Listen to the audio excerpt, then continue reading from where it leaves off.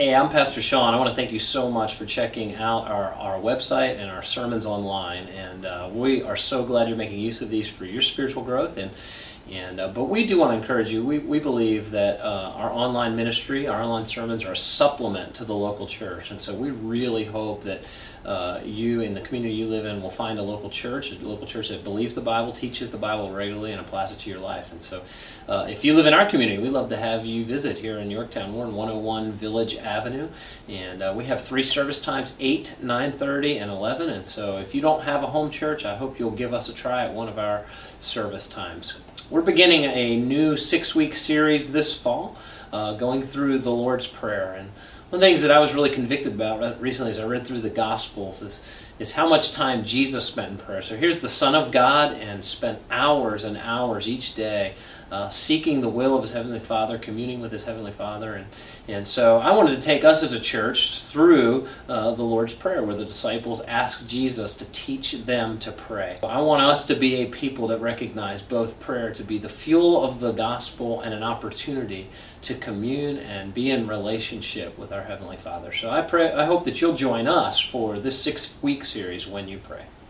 Good morning, guys. Great to see you. If you have your Bible, turn with me to Matthew chapter 6, verse 13, and we are bringing our series, When You Pray, to a close today. And man, I've so enjoyed putting this together and studying it, and I hope that it has informed your prayers and shaped and molded your prayers. That was my hope going into this series. I want us to be a church that's praying.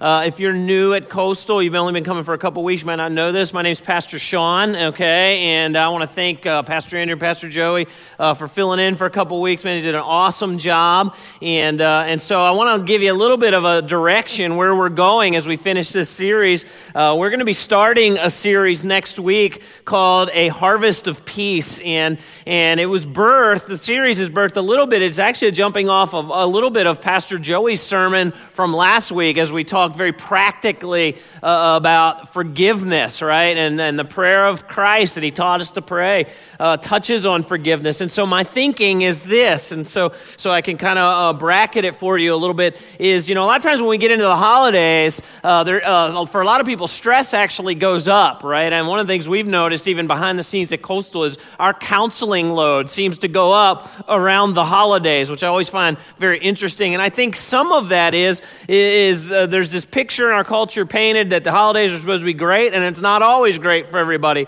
And then on top of that, we kind of get around people that we've grown up with, family, and there's maybe some hurts and some stresses around that. And so I want to do a 3-part series teaching us how to have peace on earth, if you will, how to navigate relationships and have peace and forgiveness, and really that's the heartbeat of the series. And so we're going to do that in November, and then in December we are going to unpack Isaiah chapter 9 and the names given to Jesus Christ that are leading into Christmas. Can you believe Christmas is almost here?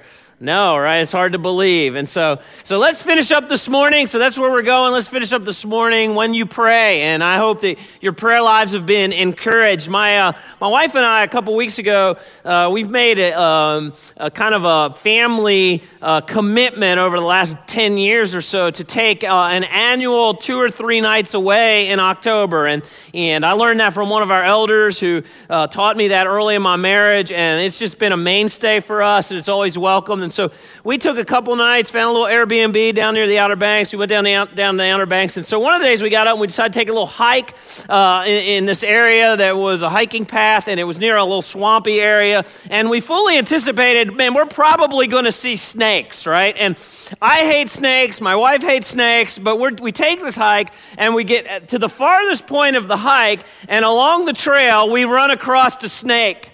And I jump back, and my wife is startled, and she says, man, we got to go back. We can't continue around the loop. We got to go back, right? And I was like, well, we're probably over the halfway point. If we just kind of work our way around this snake, I think we'll be okay. She said, no, we got to go back.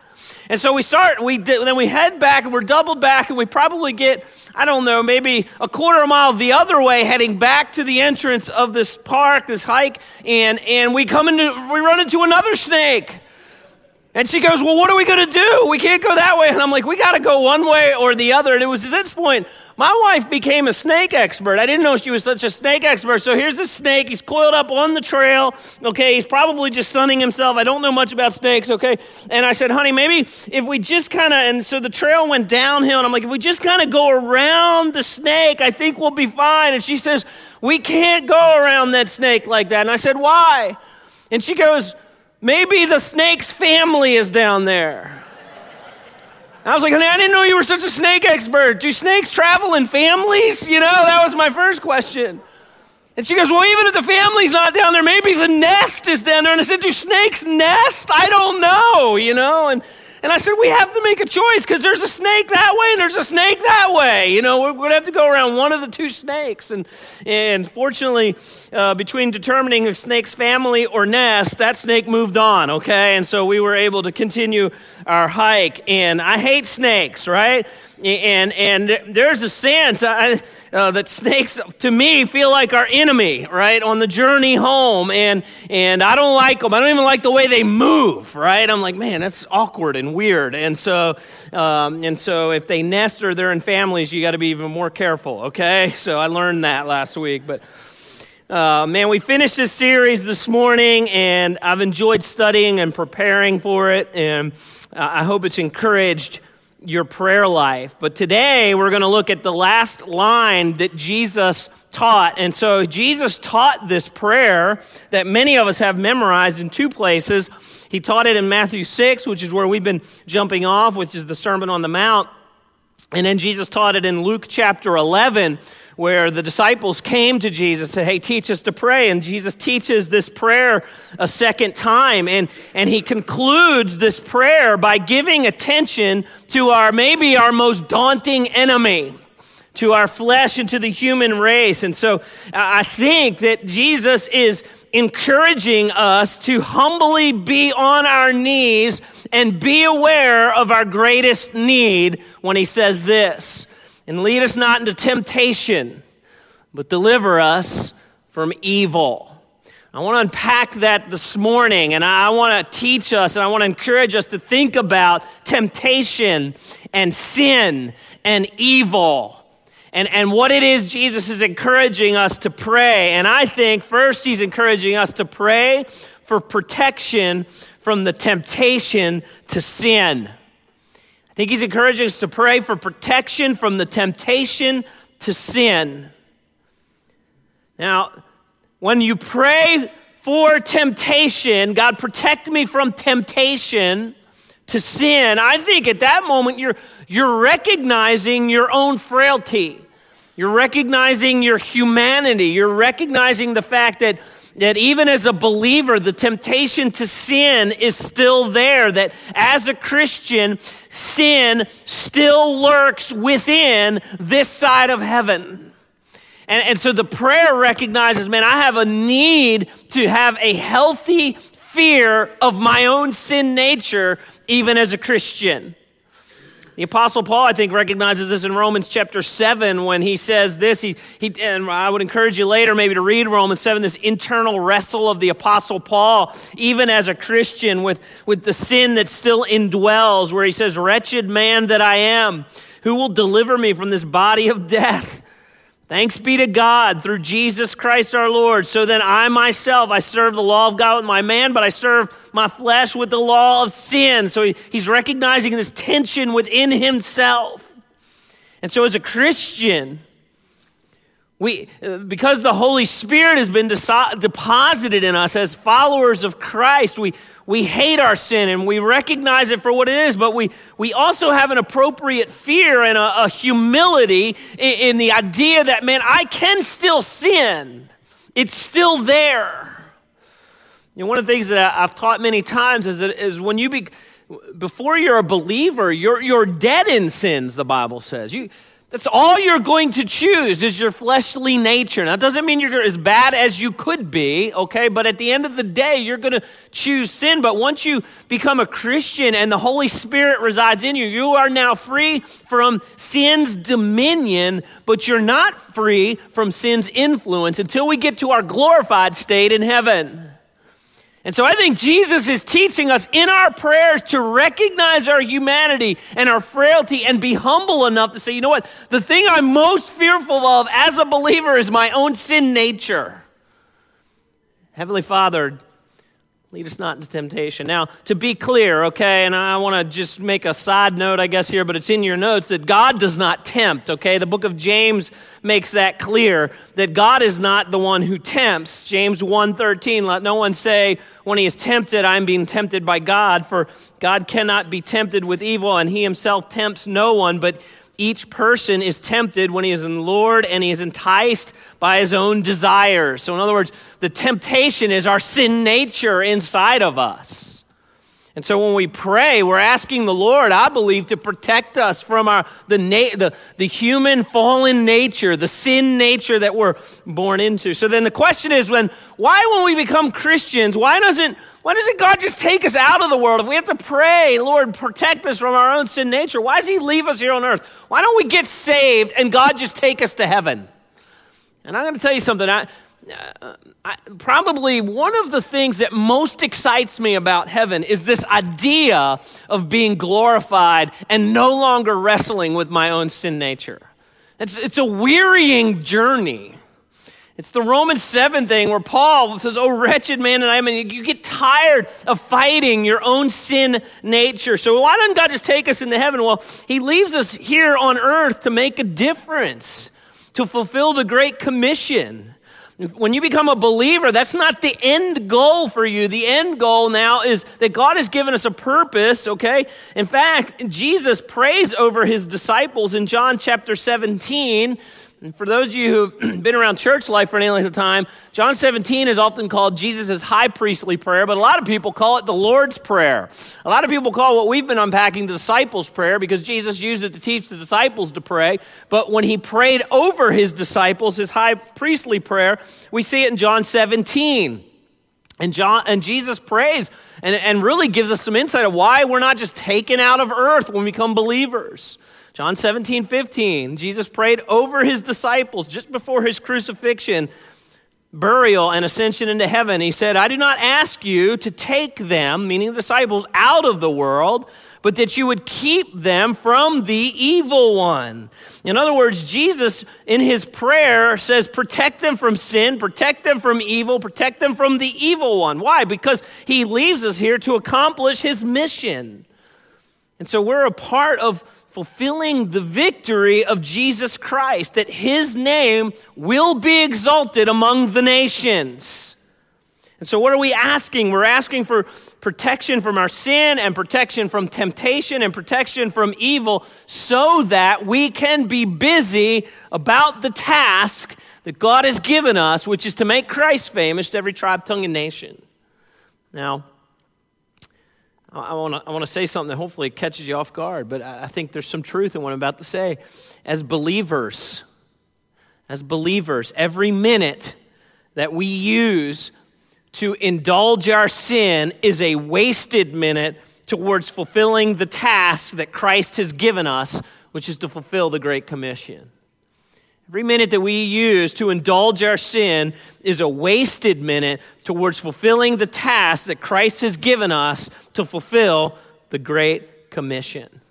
And so I want to encourage you, man, there's this prayer, God, protect me from my own sin nature. Now let me take a minute and honestly, the bulk of this sermon is kind of so what, all right? So let me get into the so what. So let's talk for a minute about delivery from evil, to be delivered from evil and to be delivered from temptation. What does that mean? What does that look like?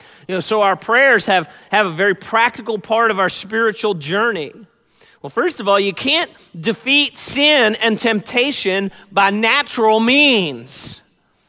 This is not a fleshly, natural battle that we're a part of. It's supernatural and it's spiritual. Okay? And so to be a part of a spiritual battle, you need spiritual means. And we see this when Paul talks about putting on the whole armor of God in Ephesians chapter 6, where he says, finally, 6 verse 10, be strong in the Lord and in the strength of his might, Paul says. Paul says, do what? Put on the whole armor of God, so you may be able to stand against the schemes of the devil. For we don't wrestle against flesh and blood, but against rulers and against authorities and against cosmic powers over this present darkness, against the spiritual forces of evil and in heavenly places. The wrestle and the challenge as Christians is supernatural and it's spiritual, and therefore it requires spiritual and supernatural means to have victory. All right, so let me unpack this for a minute. The first thing is, if you're going to have spiritual victory, and we hit on this a couple weeks ago when we talked about the kingdom of God, is you got to be born again. You have to have spiritual eyes. And again, we look at John 3, where this great ruler of this spiritual leader in Israel, Nicodemus, who in John 3 is not a believer. He's not yet a Christian, yet he's a spiritual leader. It's possible to be in spiritual leadership and be lost, not be found, not be saved. And Nicodemus comes to Jesus in John 3, and Jesus answered him. He says, truly I say to you, unless you're born again, you cannot see the kingdom of God. It's a mystery to you. You know, if you're here today and you're a believer and you've ever shared your faith with maybe a family member or a friend and they just kind of look glazed over, like, what are you talking about? It's because they haven't been converted yet by the Holy Spirit. And it's like, it's a mystery to them. They can't see the kingdom of God. Verse 4, Nicodemus said to him, well, how can a man be born when he's old? Can he enter a second time into the mother's womb and be born? And Jesus answered, he says, truly I say to you, unless you're born of water and the Spirit, he cannot enter the kingdom of God. That which is born of flesh is flesh, and that which is born of the Spirit is spirit. In other words, Nicodemus, we're talking about spiritual matters here, and unless you're spiritually born again and you're rescued from your flesh, which leads to death, you're not going to be able to wage war with temptation and with your flesh. Until you have spiritual rebirth, you are attempting to defeat the flesh with fleshly things. We discussed this a couple weeks ago, and we talked about the gracious work of the Holy Spirit that converts us so that we can see the kingdom of God, so that we can now see spiritual temptation and sin and evil. But, you know, there may be some of you in this room, you could be a long-time churchgoer. Nicodemus was a religious man. He was considered a religious leader of the day. And maybe every time I preach on sin, there's a sense of shame and guilt around your sin, but there's no victory. And it could be because you're not yet converted. It could be that you're not yet born again. You're attempting to overcome the flesh with fleshly means. You have not yet acknowledged how much your sin is a violation to the holy character of God. You've not yet acknowledged that your offense to God really deserves the punishment of God. And you've not yet really acknowledged your need for saving, which is God's Son, Jesus Christ. And therefore, you're battling the spiritual with the flesh. And I want to encourage you, you need to be born again. You need spiritual rebirth. Maybe today is the day that the weight of your sin has borne down on you enough that you go, you know what, I can't do this by myself. I need saving. And your Savior is God's Son, Jesus Christ. And he's a Son of God. God wrapped in flesh, lived a perfect life, the life you and I could never live. He bore our punishment on the cross. Every time I think about the crucifixion and its bloodiness and it's how brutal it was on Christ, I've realized, man, that's how much God hates sin, okay, and my rebellion against him. And it was borne by my Savior, Jesus Christ. They laid him in the grave, and the grave couldn't hold him, and he rose again. Easter Sunday is the cornerstone, the anchor of our faith, according to 1 Corinthians 15, and it authenticated the claims of Christ to be the Son of God. Our faith is anchored to a historical event. It's not just faith in faith. It's not just, hey, you got to believe. It's believe in something that actually happened when God intervened and saved us. And maybe you've been trying to overcome your sin nature on your own, and it's because you haven't yet been born again and believed in Christ, who then gives us a deposit of the Spirit that then begins to awaken us to the spiritual nature of this battle. The second thing is once you're born again, okay, you daily cling to Christ. You daily cling to Christ. See, I think a lot of us think, man, I become a Christian, okay? And then I roll up my sleeves and I go to work on cleaning myself off. And I overcome my sin by each day trying hard. No, the same gospel that saves is the same gospel that sanctifies, is the same gospel that glorifies. We daily feast on Christ. And Pastor Andrew did a great job of preaching on this 2 weeks ago, right? When he talked about, hey, he gave us a list of all the things we could pray for, healing and miracles and all this stuff. And then he said, but here's the point. All of it is fulfilled in Christ, and he's our daily bread. How do we grow to overcome temptation? What are the spiritual means to overcoming our sinful temptation? It's to feast every day on Jesus Christ. He is your daily bread. That was an aha moment for me. I've been doing this a long time. I was like, that's it. That's it. And so as a Christian in this spiritual battle, I come to Christ. What does that mean? I mean, it means a lot of things. I'm going to give you some of the disciplines of your life that will help you feast on Christ, if you will. But Christ needs to be the focus of our everyday. I don't know if you heard the one line of the song we sang. I forget which song it was now. When it talked about thinking about Christ, and it said, my greatest thought by day or by night. Wow, right? I mean, have you ever had a great thought and you're like, man, that's a great idea. That idea pales in comparison to reflecting on Christ, right? My greatest thought. How many of y'all have ever heard the story of David and Goliath preached? How many of y'all have ever heard that? Raise your hand high so I know, man. Okay, so you've heard of teaching or preaching on David and Goliath. And I've probably done this, so I'm going to pick maybe even at my own sermons a little bit, okay? And so oftentimes when the story of David and Goliath is preached, you know the story probably, right, where the Israel army is facing the Philistine army, and each day this giant called Goliath comes out and he makes fun of Israel, and he makes fun of Israel's God, and he challenges them every single day to a one-on-one battle. And if he were to win the battle, then Israel must submit to the Philistines. And if the Israelite one-on-one person defeats the giant, then the Philistines will submit to the Israelites. And so every day he taunts and nobody stands up. And one day David, the shepherd boy, he's bringing food to his brothers who are on the front lines and cowering in fear to the giant Goliath who's taunting them day and night. And David can't stand it anymore, and he kind of reflects back on the protection of the sheep and his shepherding times. He says, man, I can defeat this giant. And you know the story, right? He gets 5 smooth stones and a slingshot, and he defeats the giant, right? And so oftentimes and it's a great story. It's a story that's even permeated the non-Christian culture, the culture we live in. And so, usually when that story is preached, what is the so what to you? What does the preacher usually say is the so what? Here it is. He usually says, now listen, go out there in your life and be David, right?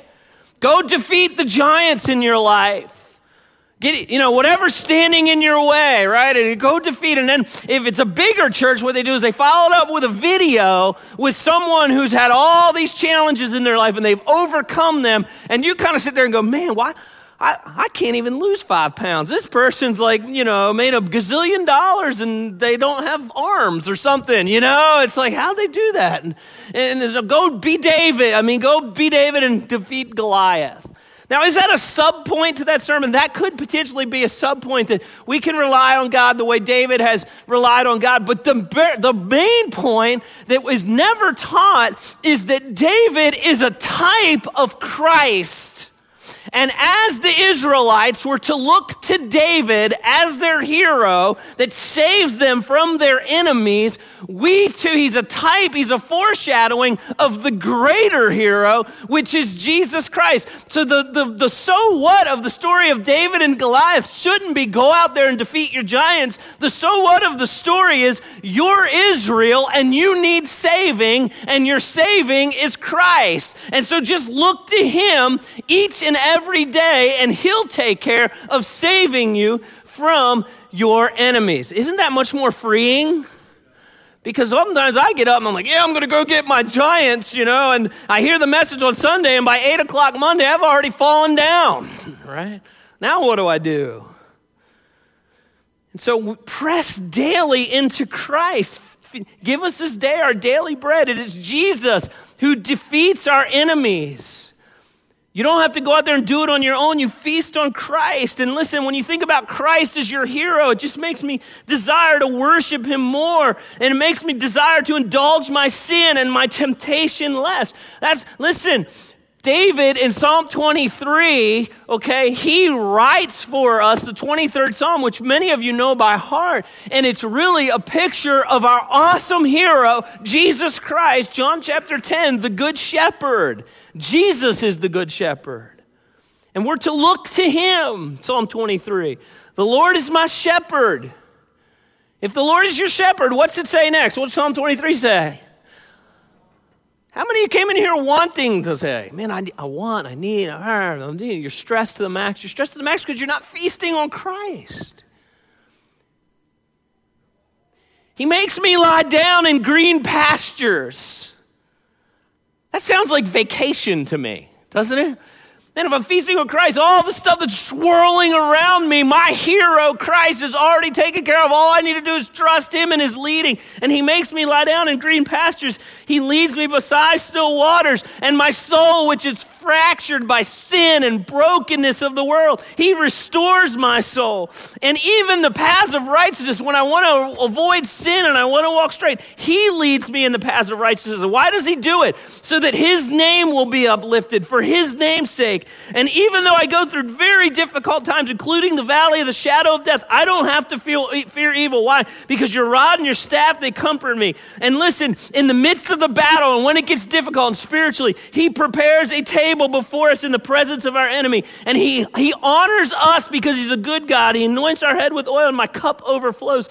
Surely goodness and mercy shall follow me all the days of my life, and I will dwell in the house of the Lord forever. Church, feast on the Good Shepherd. Trust him. Isn't that great news? I hope you read the 23rd Psalm differently. I hope you read it with understanding, man, that points me to Jesus Christ, my Good Shepherd. And so how do we overcome temptation? We need to be born again. We need to daily press into our Savior, our hero, Jesus Christ. We need to treasure God's Word. We need to be treasuring the Word of God. The psalmist writes in Psalm 119, I've stored up your word in my heart that I might not sin against you.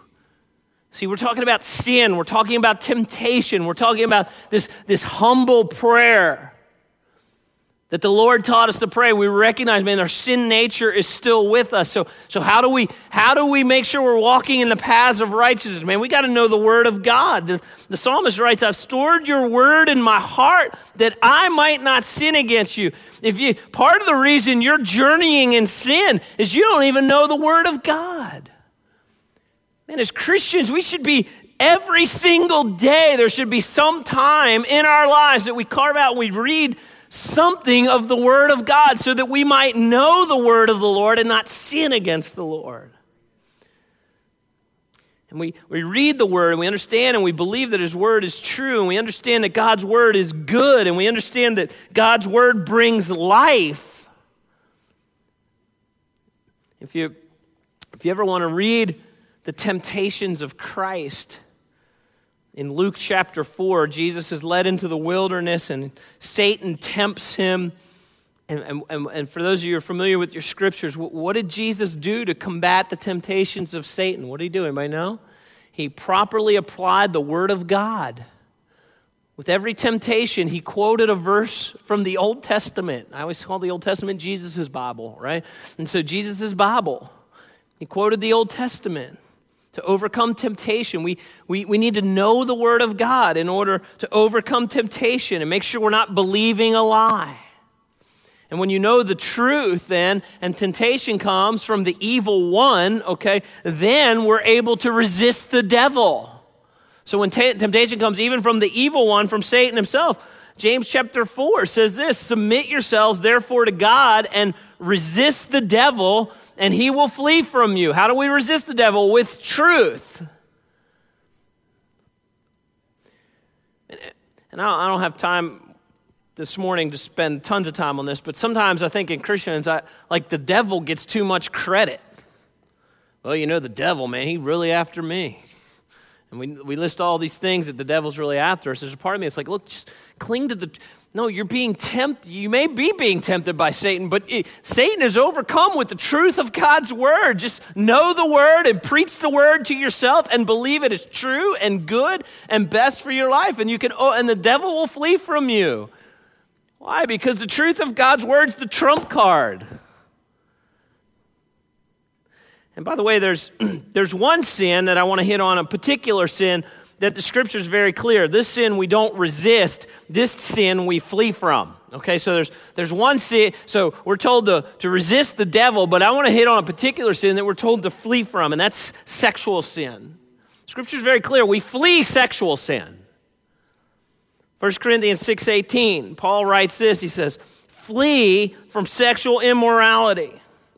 And he talks about the danger of sexual sin, because he says every other sin a person commits is outside the body, but the sexually immoral person sins against his own body. If you remember when we went through Corinthians, I spent some time on this, and we talked about, there's something unique to sexual sin that Paul is warning us about. There's the consequences and danger to sexual sin.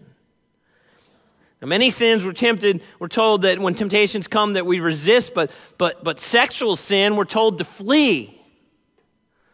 Now, you ready to get practical for a minute? Can I get practical for a minute? Here we go. I'll just bring it, you and I'll just have a moment, all right? The rest of them. Listen, if you're dating someone, if you're here this morning and you're dating someone and your prayer is the prayer of Christ. Lead us not in temptation, but deliver us from evil. And so that's your prayer, and you're attempting to live for the honor and for the glory of God. You're attempting, your life is focused on making Christ famous, every tribe, tongue, and nation. And you're dating someone. Let me encourage you, never be in a house or an apartment alone with the person you're dating.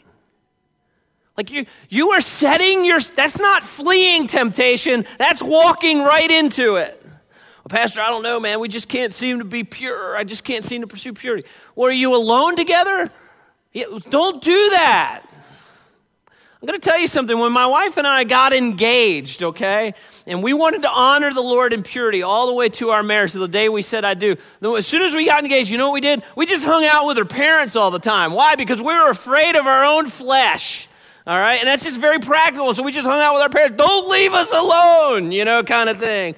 And that's just being aware of your own humanity. It's taking 1 Corinthians 6 seriously. I'm going to flee from this temptation. I'm not going to put myself in a position that I have to kind of overcome this temptation by means that the Scripture, other than what Scripture's already told us, it's told us flee sexual immorality.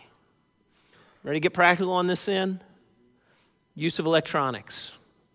This is for marrieds or singles. Don't use electronics without accountability. Don't use electronics without accountability. Listen, if you're here today and you're married, and I've seen more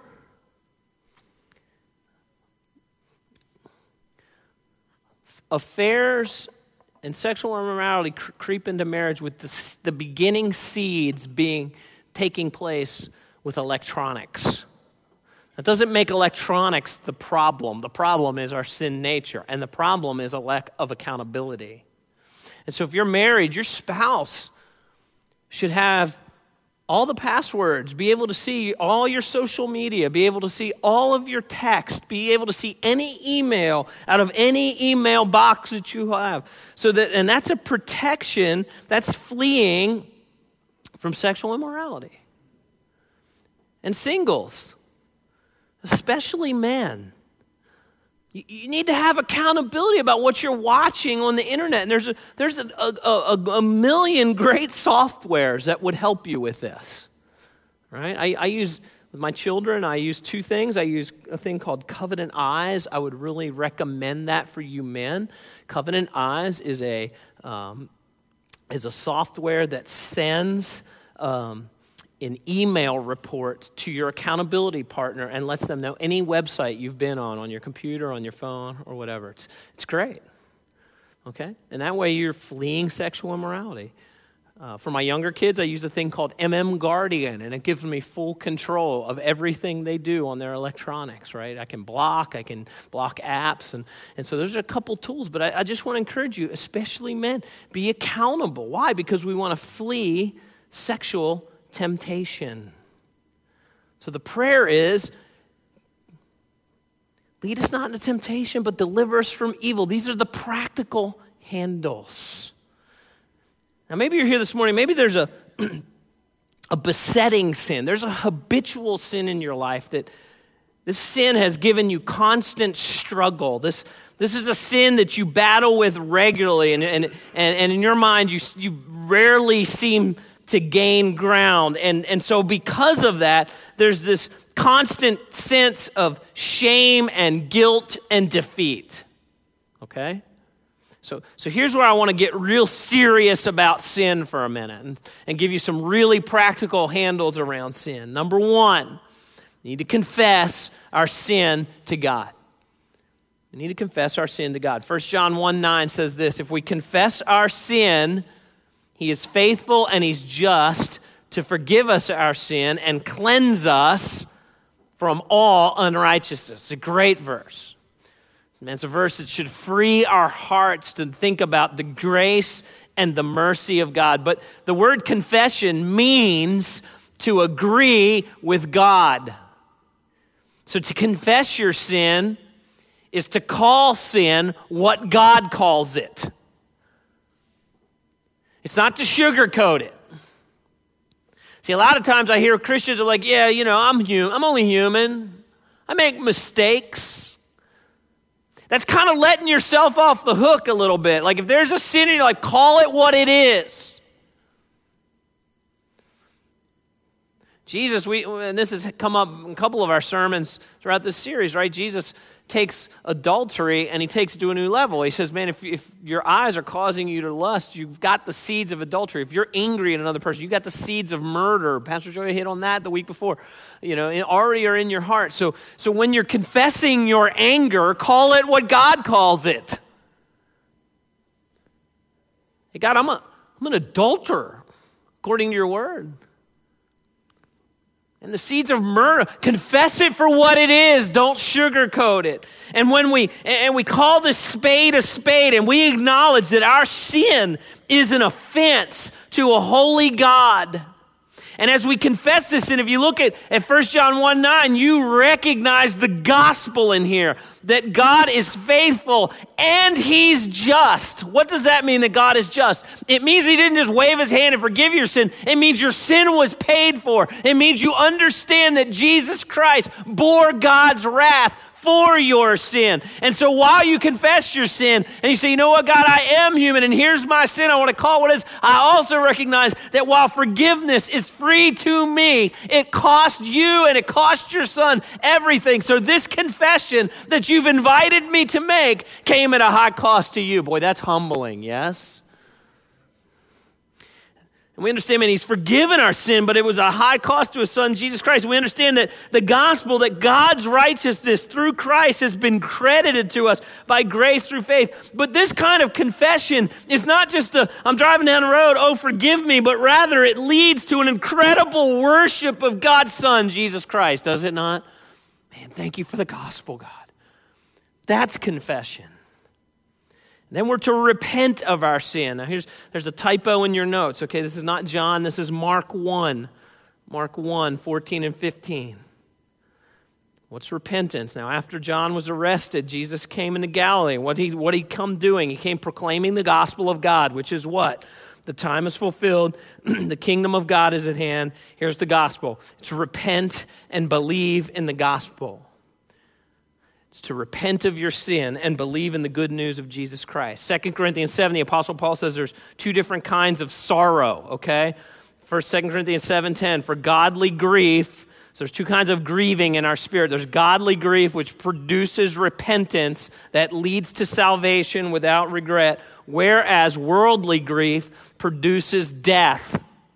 So in other words, there's two kinds of sorry. You can feel sorry for your sin and not really repent of your sin. Man, it's just kind of this shame and this beaten down. But when we understand the gospel, we confess it and we repent. That means we turn from it. The word repent means 180-degree turn. It means the Holy Spirit lives inside of us, and now we hate what God hates, right? And God hates sin. How much does he hate sin? Look at the cross and look at the punishment that Christ took for our sin. Why? Because he's holy, and our sin is the opposite of his character. And so he hates sin, and so we repent. And because now we love what God loves, which is righteousness, we hate what God hates, we hate our sin, and so we want to turn from it. We no longer desire to go back. We want to do what is ever necessary to cut this sin out of our lives. And so this includes some of the spiritual disciplines we've talked about, but I also want to talk about the piece that many Christians leave out. Most Christians, they'll confess to God and they have sorrow that maybe for a season leads them to turn from their sin. But oftentimes, even in the lives of Christians, there's no longevity in turning from sin. And here's why. Because we need Christian community to sustain our repentance. We need Christian community to sustain our repentance. So if you're serious about a besetting sin that, man, you just can't seem to cut out of your life, confess it, repent of it, and tell somebody. A brother. Guys with guys, women with women. Find a trusted helpmate. Say, I need some help. James chapter 5, verse 16 says what? Therefore, confess your sins to who? You guys awake yet? Here we go. Ready? I'm about finished. Therefore, confess your sins to who? Last time you sat down, a brother in Christ said, hey, you know what I'm really struggling with? Confess your sins to one another and pray for one another that you may be healed. The prayer of a righteous person has great power as it is working. I'm going to tell you something. This last part is often left out of our disciplines. It's easy to tell God we feel bad, but man, and it's easy, and it's easy to sometimes even repent or turn from our sins for a season. But if you don't have Christian community, your repentance will not be sustained. Men, find a godly spiritual man and put them in your life that you can tell anything, and they won't sugarcoat it with you. Women, find a mature Christian woman that you can go and say, man, I'm struggling with this. And they'll give you good counsel, and they'll pray with you, and they'll hold you accountable to repentance. By the way, this is part of our small groups. And I get it, okay? Please don't hear me say, go into your small group this week with 10 to 15 people and blurt out your greatest sin, right? That's awkward for everybody, right? But here's what I am saying. Part of the small group is for you to develop some relationships that maybe guys, you find another guy in there and go, man, that guy seems like he really knows what he's talking about. And say, I need to go out to coffee with you. Women, find another lady and say, you know what? I need to take you. Can we get together for coffee? There's some things I'm struggling with that I need you to help me journey. And you find a person that doesn't sugarcoat it so that you can overcome sin. Christian community is a big part of what God uses to help us overcome sin. Now, I hope this should be self-evident, okay, but I'm going to finish with this, and then we're going to close with prayer. Prayer is one of our spiritual disciplines to overcome sin, all right? Obviously, it's in the Lord's Prayer. And so when we pray, we regularly humble ourselves, acknowledge our need to be protected from our own sin nature. And so my hope with this series was that it helped to inform your prayers. I hope with this series that your prayers have moved from a grocery list of things that you want from God to being kingdom-focused and kingdom-centered. This is the prayer that Jesus taught his disciples to pray.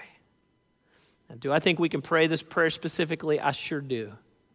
But do I think it's also a model for us to expand our prayers? I think it's that as well. So here's how I want to close the series. And I pray, my hope is that as we pray this together, that you pray it with a 6-part series understanding of what you're praying. These aren't just memorized words that roll off your tongue without any understanding, but I hope that you have an expanded understanding of kingdom prayers. So let's close this series together by praying the Lord's Prayer. And I have the old version that I suspect most of you have memorized. Okay, there's nothing in the Bible that says you have to bow your head and close your eyes and fold your hands. And so we're going to do something different this morning. We're going to pray with our eyes open. All right, and you can look at the screen and let's pray the Lord's Prayer together as we close this series. Here we go. Our Father, who art in heaven, hallowed be thy name. Thy kingdom come, thy will be done on earth as it is in heaven. Give us this day our daily bread, and forgive us our trespasses as we forgive those who trespass against us. And lead us not into temptation, but deliver us from evil. For thine is the kingdom, the power, and the glory, forever and ever. Amen.